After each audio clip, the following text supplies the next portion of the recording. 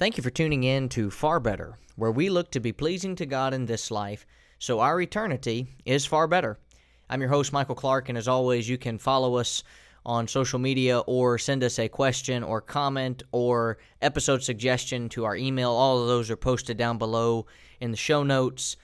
And as you know, our goal is to try to help each and every one of us live a good life in this life so that our eternity is better in the next. One of the things we've been talking about this week is victory, and we're going to continue with the theme of victory today. We talked the last episode together of victory over fear, and we discussed all of the good things that Jesus Christ has given us in giving that victory, and now we're going to shift to a victory over this world. You know, if you're a Christian and you look out into the world, you see a lot of problems, don't you? A lot of people who don't believe in God, don't think that God's values need to be our values, don't believe that what the Bible says is true, and that presents a lot of problems in the world that we live in. So how then can I really be a Christian living in the world? Because of what John tells us in 1 John 5. I want you to notice first, as we talk today, what is it that overcomes the world? There is something that is powerful enough to overcome the world, and what is it? In 1 John 5 and verse 1, John says, "Whoever believes that Jesus is the Christ is born of God, and everyone who loves him who begot also loves him who is begotten of him. Everyone who loves him who begot also loves him who is begotten of him." By this we know that we love the children of God when we love God and keep his commandments. For this is the love of God, that we keep his commandments, and his commandments are not burdensome. For whatever is born of God overcomes the world. And this is the victory that overcomes the world, our faith. Interesting ideas are presented in this passage, and something for us to consider is verses 3 and 4, obviously. This is the love of God, that we keep his commandments, and his commandments aren't burdensome. Verse 4 tells us that whatever is born of God overcomes the world. How is that possible? When I'm born again, when I become a New Testament Christian and I begin to follow after the Bible, follow after all the things that the Lord wants me to do, I have become a new creature in Christ, according to the book of Romans. And when that happens, I become set apart, Romans 12, 1 through 3. I'm different from this world. 1 Peter would tell us, or 2 Peter 2 and verse 9, I believe, would tell us that we're a royal priesthood, a chosen generation, something that's been set apart. That makes it possible for us to overcome the world. But how do we know that we can overcome the world? We have to have faith. That is the victory that overcomes the world, our faith.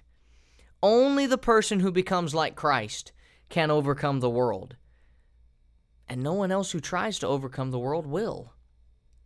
Our conquering weapon is our faith. It's the principle that unites us with Christ. And since Christ is all conquering, he can make you and me a participant in his glorious victory over the world. When Jesus Christ came to this earth, you and I have discussed before, but we really do have to consider all that he gave up in order to come to the world. First, we know that he left heaven in order to come to this world. Second, we know, according to 1 Corinthians 15, that when the Father asks, Jesus is going to deliver up the kingdom to the Father, giving up his own kingdom. Haven't you ever thought about how special you are because Christ has put a value on you like that? But even Jesus Christ himself overcame this world.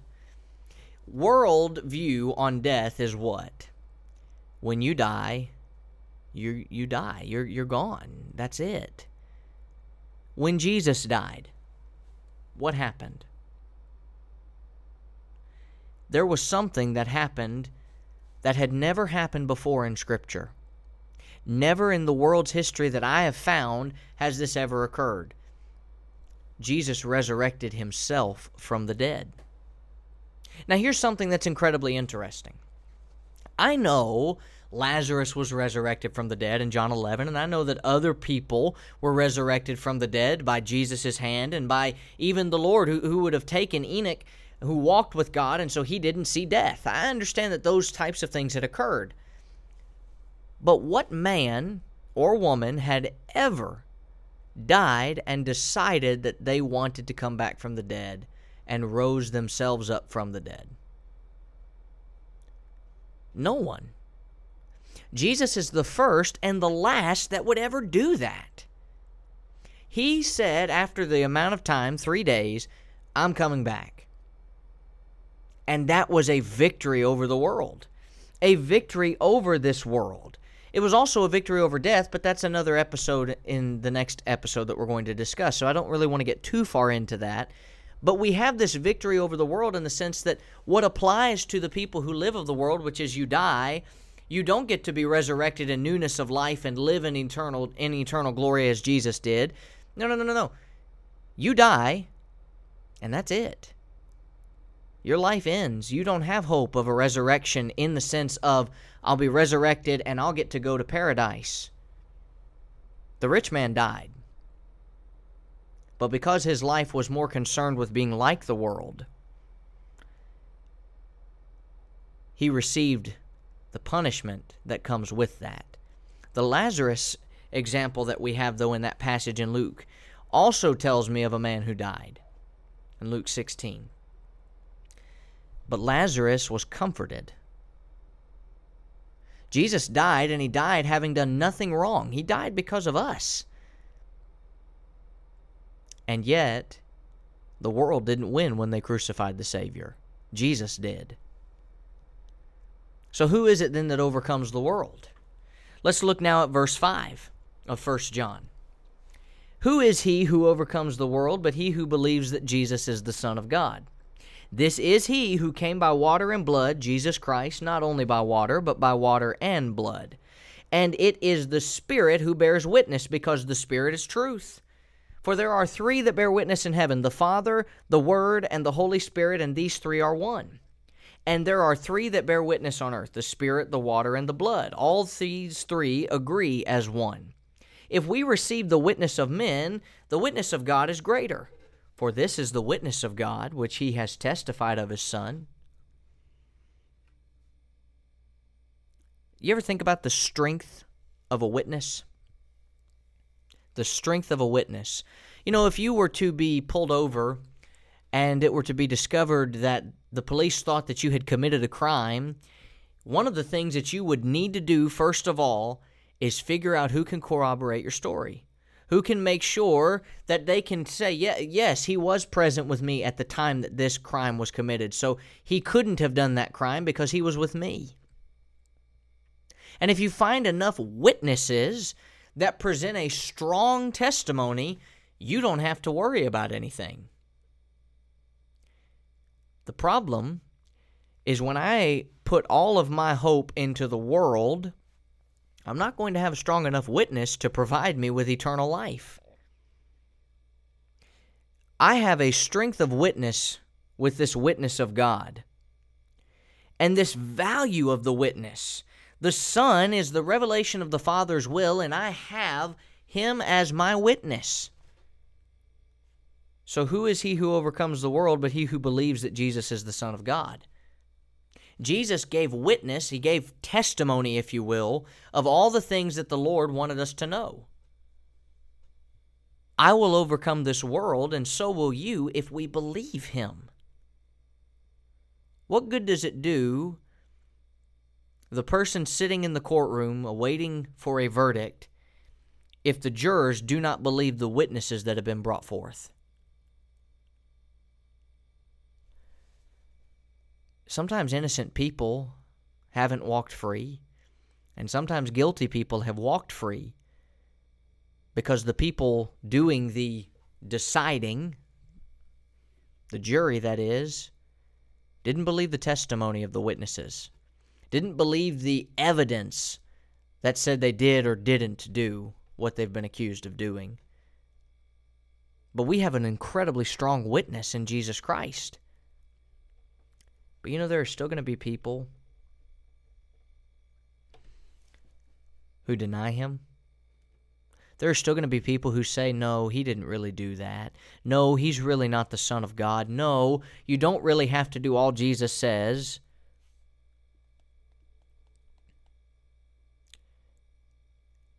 And that's exactly what verse 9 is talking about. If we receive the witness of men, the witness of God is greater.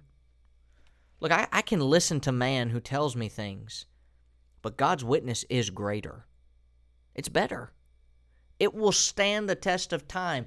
If the world lingers another 3,000 years, the Bible will still be preached. The church will still be standing. And God's message will still be the only thing that saves. But there will also be men and women who don't believe it and will do everything they can to try to discredit it. That's the problem of living in the world. Not everybody lives like Christ. Not everybody does what Christ says to do. Not everybody wants to do what the Lord says to do. But I have a witness who promises me all that has been promised by Jesus. One of the best blessings that I can think of, and I'm sure it's crossing your mind too, is the idea that the Lord told me that I would have a place prepared if I serve Him diligently. Have you ever wondered what life would be like if you couldn't have a place to live? It's a small thing, really, and sometimes we might get upset about it. You know, I got to pay the mortgage. I got to pay my apartment bill. I've got to do this. I've got to do that. The utilities are coming. But have you really ever stopped to wonder what it would be like to be homeless? Maybe some of you have experienced that before. You would then know how much of a blessing it is to have a place to lay your head at night, a place where you can lock the doors and feel safe. Imagine what it would be like on Judgment Day to be homeless, to not be able to have one of those mansions waiting for you, but instead to know that you will be cast into outer darkness. The Bible doesn't teach, to my knowledge, of any type of dwelling place as far as a mansion waiting for me in hell. I'm only granted a place to live in heaven, whereas in hell I'm told I'll be cast into outer darkness where there's weeping and gnashing of teeth. And if I want to have a victory over this world, I've got to live contrary to what this world says is acceptable. There's a lot of pressure in the world today to change our mind about certain things and to stop preaching and teaching on certain things. I hope we won't. The world wants us to do this. But we have victory over the world. That doesn't mean that our life is going to be easy. It is going to be difficult because some of our very near and dear friends that we love are going to be worldly. And they're going to expect us to be worldly like they are worldly. But we can't. We have to set ourselves apart. Even when it hurts. Even when it's not fun, because I am to be different if I want to have the victory over the world. Because believing in God, as we've talked about before on this podcast, believing in God is not just the things that I like. But true obedience to God is doing the things that are written in the book.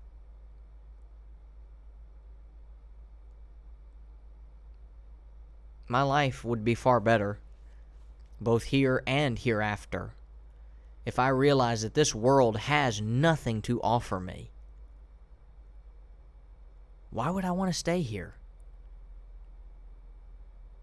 What's the benefit of staying here when I can go be in heaven and be with the Lord? You remember, Paul would say, to be with the Lord is far better. He didn't want to stay on earth anymore. He wanted to go to heaven, and I do too. This world is not our home. We're just passing through. We don't have to stay here. And aren't you glad? Our lives are far better because we don't have to fret about what comes after this if we're faithful children of God. I want to thank you for tuning in this week to Far Better. We're going to be talking about victory over death in the next episode. And until then, I hope we please God now so that our eternity is far better.